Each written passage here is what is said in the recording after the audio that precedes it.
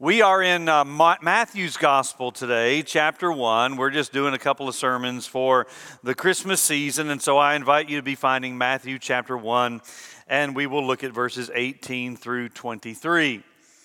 Now, most of you know that one of the responsibilities I have as a pastor is to visit hospitals. In fact, I was just told this morning of someone who is in the hospital, and so having not known that before this morning, I will make a visit this afternoon. And those hospital visits range in emotions. That is, more times than not, somebody is in the hospital because they are sick or do not feel good, and so they are not in the best of moods. Sometimes it is worse than that. Sometimes they are near death, and they know it, and the family knows it, and so it is a very somber time in the hospital. At other times, it's actually a joyous visit. That is, there are occasions where I go into a hospital room for a happy occasion, and that is, of course, with the birth of a baby. And so hospital visits range all the way from the joy of a new birth to the sorrow of a soon-coming death. Now, I have learned through my years of visiting the hospital several things about what to and not to do in a hospital visit. For example, for a newborn, I learned long ago that I do not make that visit on the day the child is born. No mother wants to see me after hours of labor. Therefore, I always make that visit on the next day after she's had some time to rest and after they've gotten just a little bit acclimated to their new addition to their family. I've also learned in those visits in a newborn situation that there really aren't a lot of questions to ask. There are some things we talk about. We normally talk about the time of birth. We talk about the height and weight. Everybody wants to know that, how many inches they were and how much they weighed. But that's pretty much it, other than the question that always arises, which one of us do you think he or she looks like? And I always say, he looks like a baby. That's what they look like. I mean, let's just be honest. But beyond that, there are not a lot of questions to ask. I don't want to go into the details. I don't ask questions about why did you have a C-section versus natural birth. I don't want to know those things. I don't come into the room and say, is this the father? It's not an appropriate question to ask. I don't say, could you tell me how this happened? Those are just questions that are going to lead to information that I don't want and information that, frankly, I don't need. When it comes to engagements, we want all the details. Tell us how you got engaged, and don't leave anything out. When it comes to a birth, we don't want all of that because it is not our business. It's too much information. But that is not the case when we come to the birth of Jesus. This virgin birth that we celebrate every year, and both of those words are important. We do not celebrate merely the birth of Jesus. We celebrate the virgin birth of Jesus. Now, you might be tempted to conclude that this is a theological debate best left for seminary students or pastors to talk about at the coffee shop. And while it might be interesting for some, it is not important for you. What with all that is going on in the world, do I really need to think about whether or not Jesus was born of a virgin? What with all that's going on in my life, do I really need to consider what is taking place in this initial Christmas scene and whether or not it is truly a virgin birth? Well, this is not the Christmas message I need, some of you might be concluding, but I want to share with you this morning that it is an important issue. Larry King, and those of you who are old enough will remember him. Larry King was a very famous radio talk show or television talk show host. He interviewed a lot of people. And so he was asked on one occasion, if you could select any person across all of history to interview, who would it be? Now, again, Larry King had interviewed thousands of people throughout his career. So who is the one person that you would want to interview if you could interview anybody? And his answer was Jesus Christ. Now, the questioner followed that up with a second question. He said, okay, if you could interview Jesus Christ, what would you like to ask him? What's the one question that if you got the one interview that you would ask? And Larry King said, I would like to ask if indeed he was virgin born. The answer to that question would define history for me. Now keep in mind that to my knowledge, Larry King is not a believer. And yet he understands that if indeed Jesus Christ is born of a virgin, it would define history for him. This is a cornerstone not only of our Christmas celebration, but this is a cornerstone of Christianity. Look with me at Matthew chapter 1, beginning in verse 18. Now the birth of Jesus Christ took place in this way. When his mother Mary had been betrothed to Joseph, before they came together, she was found to be with child from the Holy Spirit. And her husband Joseph, being a just man and unwilling to put her to shame, resolved to divorce her quietly. But as he considered these things, behold, an angel of the Lord appeared to him in a dream, saying, Joseph, son of David, do not fear to take Mary as your wife, for that which is conceived in her is from the Holy Spirit. She will bear a son, and you shall call his name Jesus, for he will save his people from their sins. All of this took place to fulfill what the Lord had spoken by the prophet. Behold, the virgin shall conceive and bear a son, and they shall call his name Emmanuel, which means God with us. And when Joseph woke from sleep, he did as the angel of the Lord commanded him. He took his wife, but knew her not until she had given birth to a son, and he called his name Jesus. Now again, you might be asking yourself, what difference does this make? I realize the Christmas story. I've heard this and Luke chapter 2 read numerous times throughout my life. In fact, I visited the hospital this week. And as I was walking into the lobby of the hospital, there was a small gathering of people, I know not what for, but they were reading Luke chapter 2. They were reading the Christmas story. So we've heard these verses before, no doubt. So what difference does it really make? Is it really important that we understand the details surrounding the birth of Christ?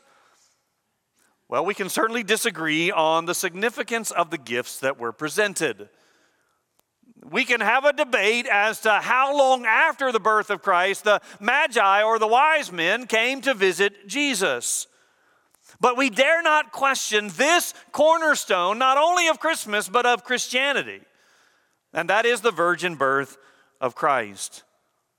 So why should you and I believe that Jesus was in fact born of a virgin? Well, first of all, we need to believe this because it is affirmed in Scripture.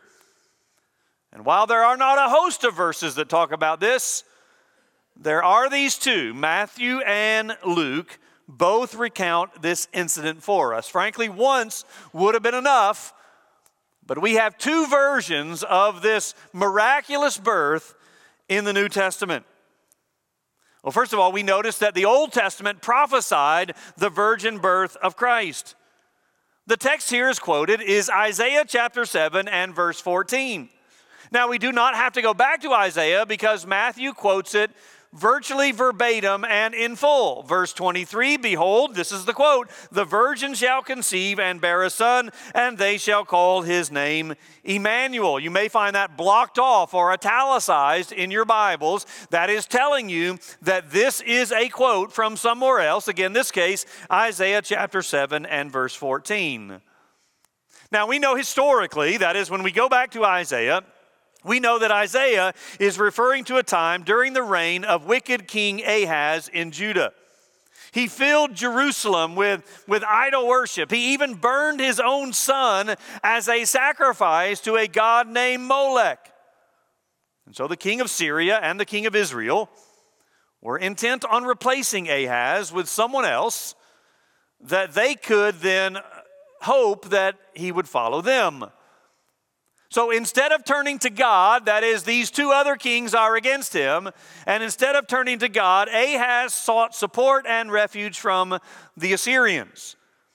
And therefore God sent a prophet by the name of Isaiah to confront Ahaz, though Ahaz would not listen. Eventually, God gave Isaiah these words that we've just read as a way of confirming his promise that there would always be a descendant upon the throne of David. The nation might have been defeated, but God's promises were still in force and they would be fulfilled. Now, there has been much debate throughout Christian history about the word that Isaiah used that is translated here, virgin, as to whether or not that word could also mean something else. That is it in the domain of that word's etymology to translate it correctly as young woman rather than specifically a virgin? And while the argument goes beyond the scope of our purpose this morning, Matthew does not quote the very first portion of Isaiah chapter 7 and verse 14. The very first portion of that verse says, "Therefore, the Lord himself will give you a sign." So this birth is to be a sign. Now, what kind of sign would it have been if it is merely a young woman giving birth to a child? That's no spectacular sign, as every woman who's had a child in this auditorium this morning could testify. That's just the normal course of things. It happens all of the time. The sign was not the birth of a child. The sign was the unusual nature of this birth. So besides all of this, Matthew clearly says all of this took place to fulfill what the Lord had said through the prophet. So Matthew, writing these words, obviously under the inspiration of the Holy Spirit, recognized that the Old Testament prophesied that a virgin would bear a child, and we know that child to be Jesus Christ. So the Old Testament prophesied the virgin birth. But notice also that the New Testament recorded the virgin birth. Again, both Matthew and Luke specifically say that this was the nature of the birth of Jesus Christ. Look again at verse 18. Mary was found to be with child from the Holy Spirit. And then in verse 20, he says it again, that this birth was by the Holy Spirit. He says also that this occurred before Mary and Joseph had come together. Now, you know what that means.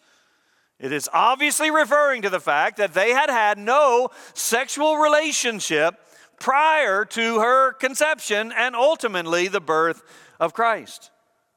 In fact, they were not even married as we would call it today. They were engaged. Now, their engagements were different from our own. These engagements were a commitment and they were a very serious matter. So even though the actual wedding had not taken place, the engagement is in process, and this is a time of probation. It was a time to test the fidelity of the relationship. This period was taken so seriously that any breach of this engagement was considered a divorce. Now, we talk about breaking off an engagement, but we don't call that a divorce. But in the first century, they called it a divorce. You see that in verse 19, where it is said that Joseph was considering a quiet divorce. So while they had not consummated the marriage, they were in fact committed to the union. And then we find another indication in verse 25 that Matthew tells us there that Joseph had no union with Mary until after Jesus was born. So just so there is no confusion on this issue, Mary and Joseph did not consummate their marriage until after the birth of Jesus. And Matthew could not be any clearer about this, giving multiple statements in the space of these few verses, all attesting to the same thing. Now, can you imagine how hard this must have been for both Mary and Joseph? She knew that she was a virgin. For Luke's account says that she spoke to the angel by saying, "How will this be? For I am a virgin." We heard that sung this past Sunday night when the choir, by the way, did a tremendous job in our Christmas musical. But one of the songs they sang was a song where Mary is singing, and she quotes this verse, "How can this be, for I am a virgin?" She would still have to face, of course, all of the scorn and criticism from her hometown crowd. Whether you've lived in a small town or not, you know how word can quickly spread in a small town about any kind of gossip. Juicy gossip at that. And clearly the pregnancy of a young girl who is not yet married would have qualified for that gossip. Joseph, the Bible tells us, was a righteous man and wanted to quietly put an end to this engagement. Now, he did not have to do that. He did not have to do this quietly. He was trying to be nice to her, even though we have to assume what he was assuming. He was assuming that she had been unfaithful to him, because that's the only natural way for her to be in this situation. And he did not have to quietly put her away. He could have ended this very publicly. In fact, he could have called for her death. That was the punishment for what he assumed that she was involved in. But instead, he accepted by faith the word of the angel, that Mary was indeed pregnant, but that pregnancy was by the Holy Spirit. Now, have you ever thought about how much faith that must have taken on Joseph's part to not only hear the report of the angel, but to actually believe it? Verse 24 simply tells us that he obeyed the command of the angel and took Mary as his wife. And although these events still stymie us, the New Testament's record of the virgin birth of our Lord was fully accepted both by Mary and Joseph. Mary knew, obviously, that it had to have been by some other means, and Joseph accepted the testimony of the angel.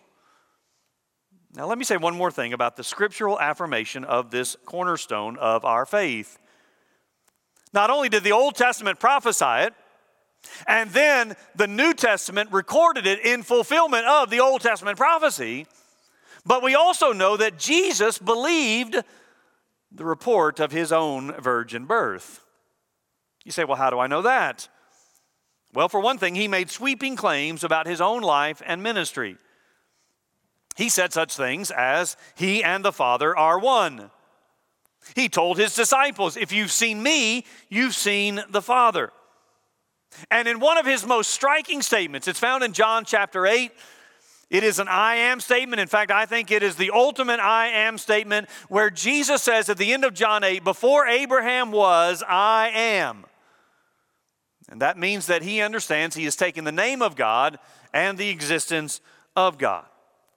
So in short, he claimed to be God, and no ordinary birth would account for such a claim. But more specifically, when Jesus referred to his Father in Scripture, he always is referring to God. He does not refer to his father as being Joseph. In fact, Joseph is never called Jesus' father in Scripture. In Mary's famous song recorded by Luke after all of these things, Joseph isn't even mentioned. When Mary is giving praise to God for the birth of her child, Joseph is absent from the record, not in presence. When Jesus talked about his Father, he was always talking about his heavenly Father. In that famous passage in John chapter 14, Jesus said, in my Father's house are many mansions. Was he talking about Joseph? No, of course not. He was talking about his heavenly Father and our existence in heaven. While hanging on the cross, Luke records these words from Jesus, Father, forgive them, for they know not what they are doing. Who was Jesus addressing when he prayed that? He certainly was not praying to Joseph. He was praying to his Father in heaven. And these are just two examples of the terminology that we consistently find in the Word of God, where Jesus, during his earthly ministry, always uses the term Father to refer to his heavenly Father, telling us that while he obeyed Joseph and submitted to him as any child should, he knew his real Father resided in heaven. So the Old Testament prophesied the virgin birth. The New Testament records the fulfillment of that prophecy, and Jesus himself believed in his unique birth because of his relationship with the Father. All of that is scriptural affirmation for the virgin birth. Now, the second thing I want to talk to you about this morning is the doctrinal imperative or importance of this scriptural affirmation. In other words, you and I might accept the fact that Jesus was born of a virgin without realizing how significant that is for everything else in our faith. I want us to see this morning that our belief in the virgin birth affects several other very key elements of our doctrine.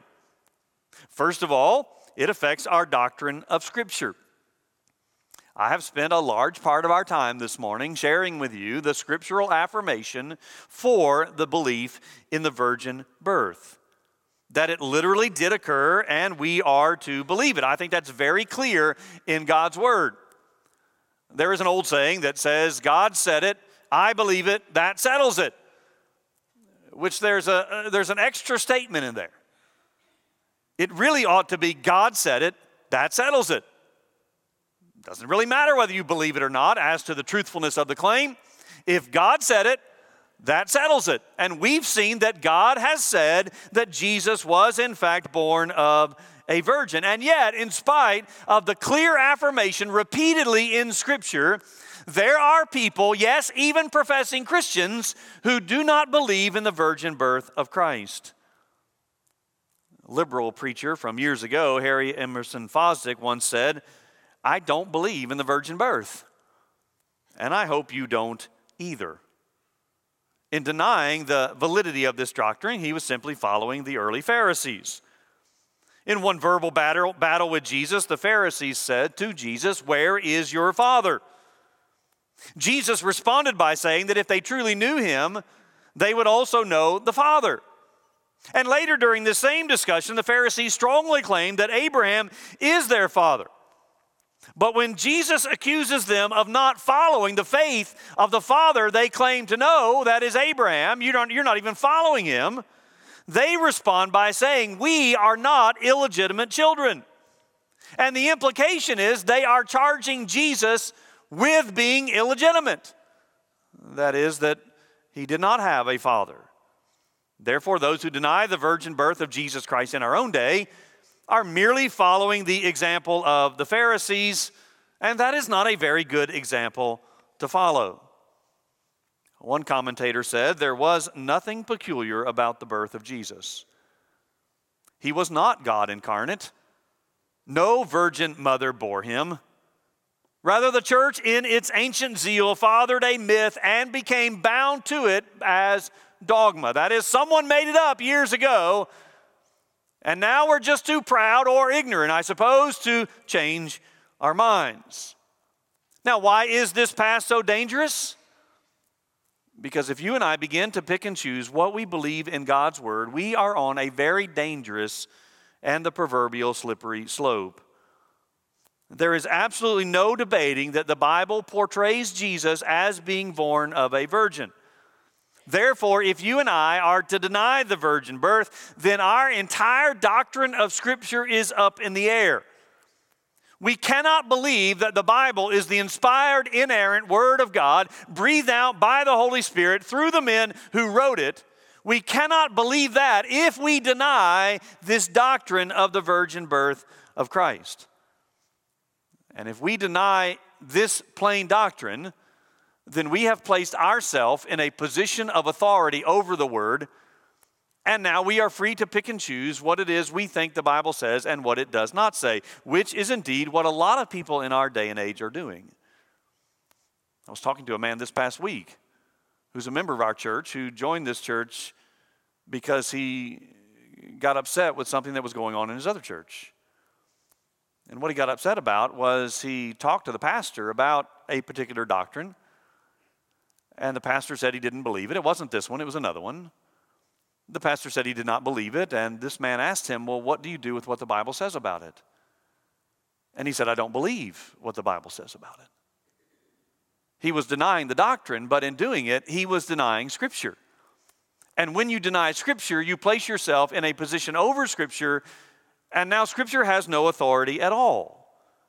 We are the ones with the authority, and that's what people want these days. But if God can make Adam out of the dust of the ground, and if God can create Eve from Adam's rib, then surely he can determine that his son can take on flesh without the normal means of conception. Is anything too hard for God? That is the question that was asked in the famous dialogue with Abraham and Sarah.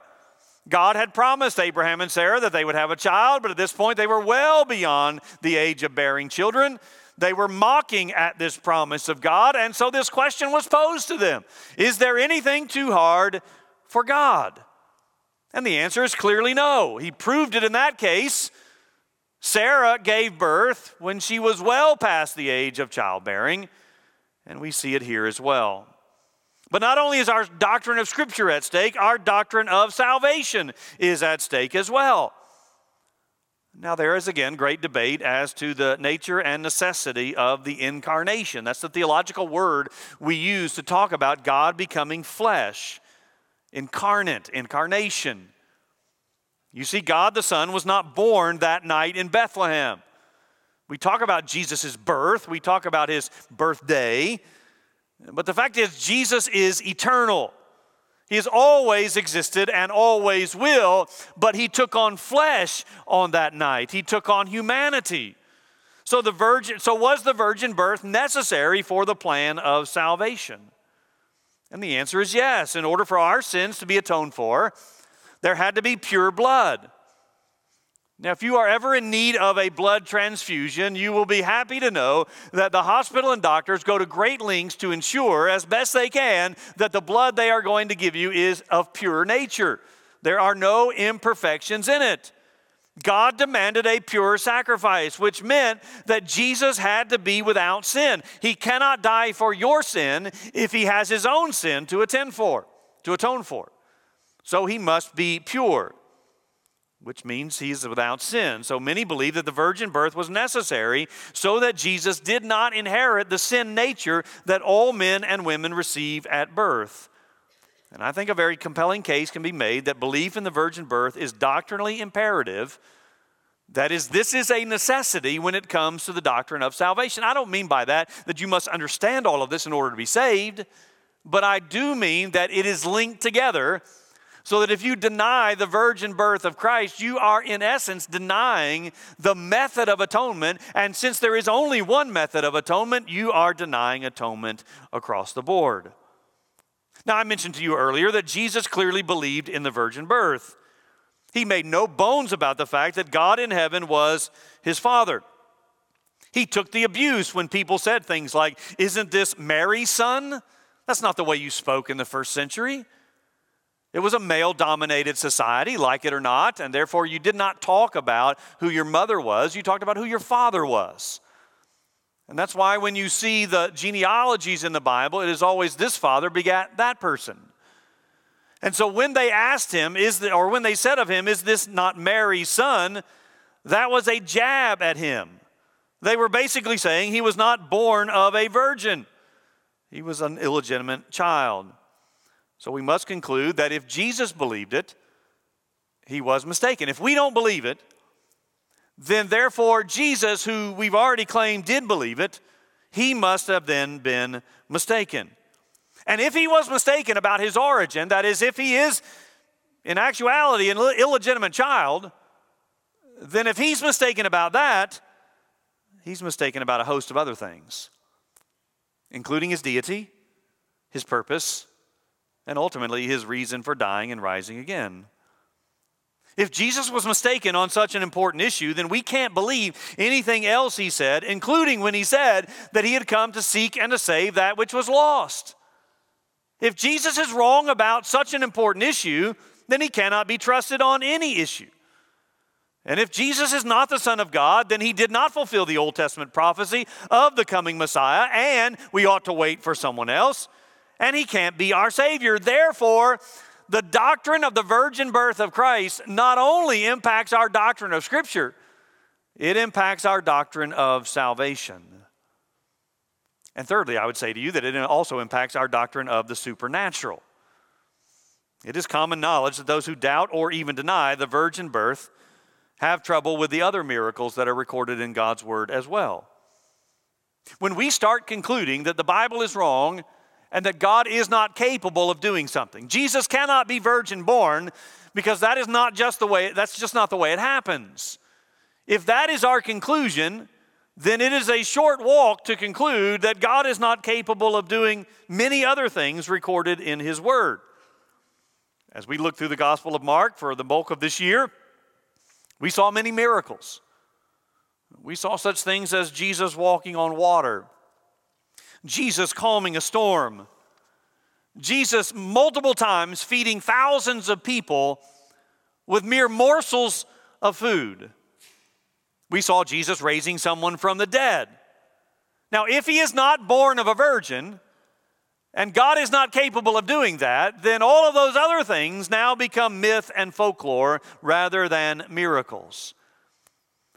And again, it is well known that once you begin to deny the virgin birth of Christ, the next step is generally to deny the resurrection of Jesus Christ. Either God is capable of the supernatural or He is not. So those who deny the virgin birth of Jesus obviously believe the latter. And that is why I say this is a hugely important issue, because it affects our doctrine of Scripture, it affects our doctrine of salvation, and it affects our doctrine of the supernatural in general. Is God able to work miracles? Well, I trust that I have at least accomplished the realization that the virgin birth is affirmed in Scripture and is doctrinally imperative. But I want to conclude by talking about the fact that it must be personally embraced. That is, you have to come to terms with this. It is not enough just to acknowledge the statements. It is not enough just to have some head knowledge of the truth. It must be personally applied, like any other doctrine, for it to be any good at all. In fact, if you have merely a head knowledge, it's actually a detriment, because you will be held accountable on the basis of that knowledge. A study some years ago in the New York Times, it was published in the New York Times, I don't know who did it, said that 83% of Americans believe in the virgin birth of Christ. That number overall is now down to a survey given last year to 66%. A huge drop-off in the overall, this is not Christian versus non-Christian, this is just overall people, no matter their religion, who believe in the virgin birth. Overall, in the Christian realm, that is, if you confine it to those who define themselves as Christian, it's down to 85%. On the other hand, if you ask those who seldom or never attend church, do you believe that Jesus was born of a virgin? 37% said they did. Now, I recognize that we might say that number's low, but what boggles my mind is that number is so high. I mean, why would anybody who never comes to church or has nothing to do with religion affirm that Jesus is born of a virgin?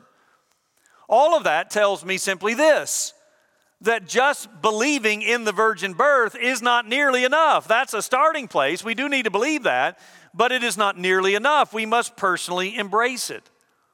Mary embraced the incredible reality that the child within her was conceived by the Holy Spirit.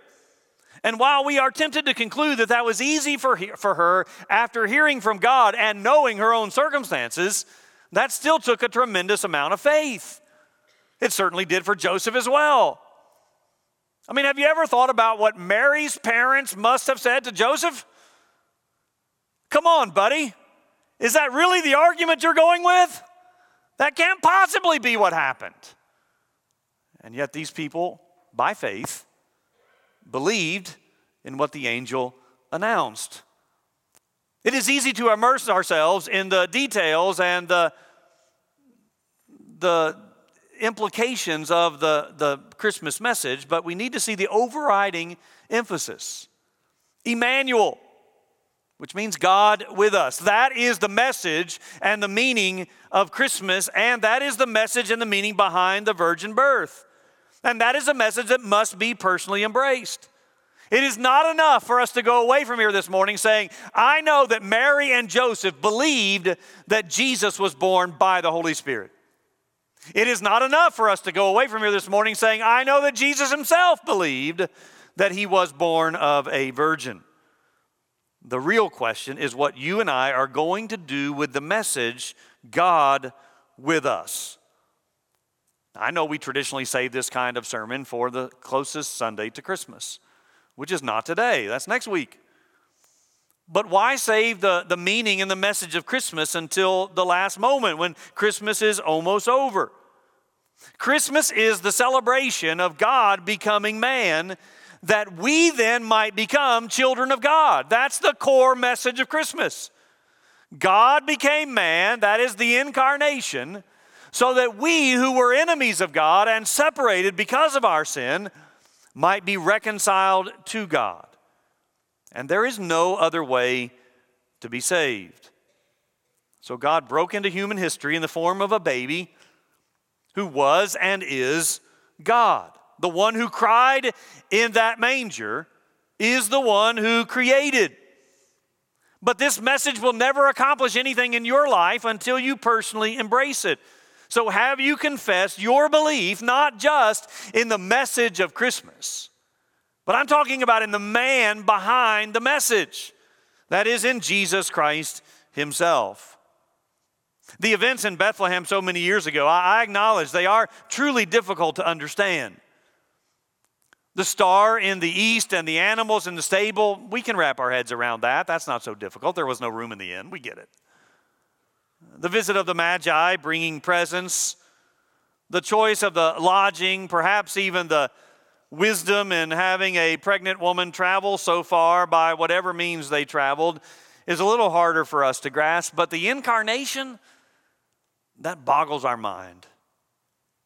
Someone has said infinite and an infant, eternal and yet born of a woman, almighty and yet hanging on a woman's breast, supporting a universe and yet needing to be carried in his mother's arms, king of angels and yet the reputed son of Joseph, heir of all things and yet the carpenter's despised son.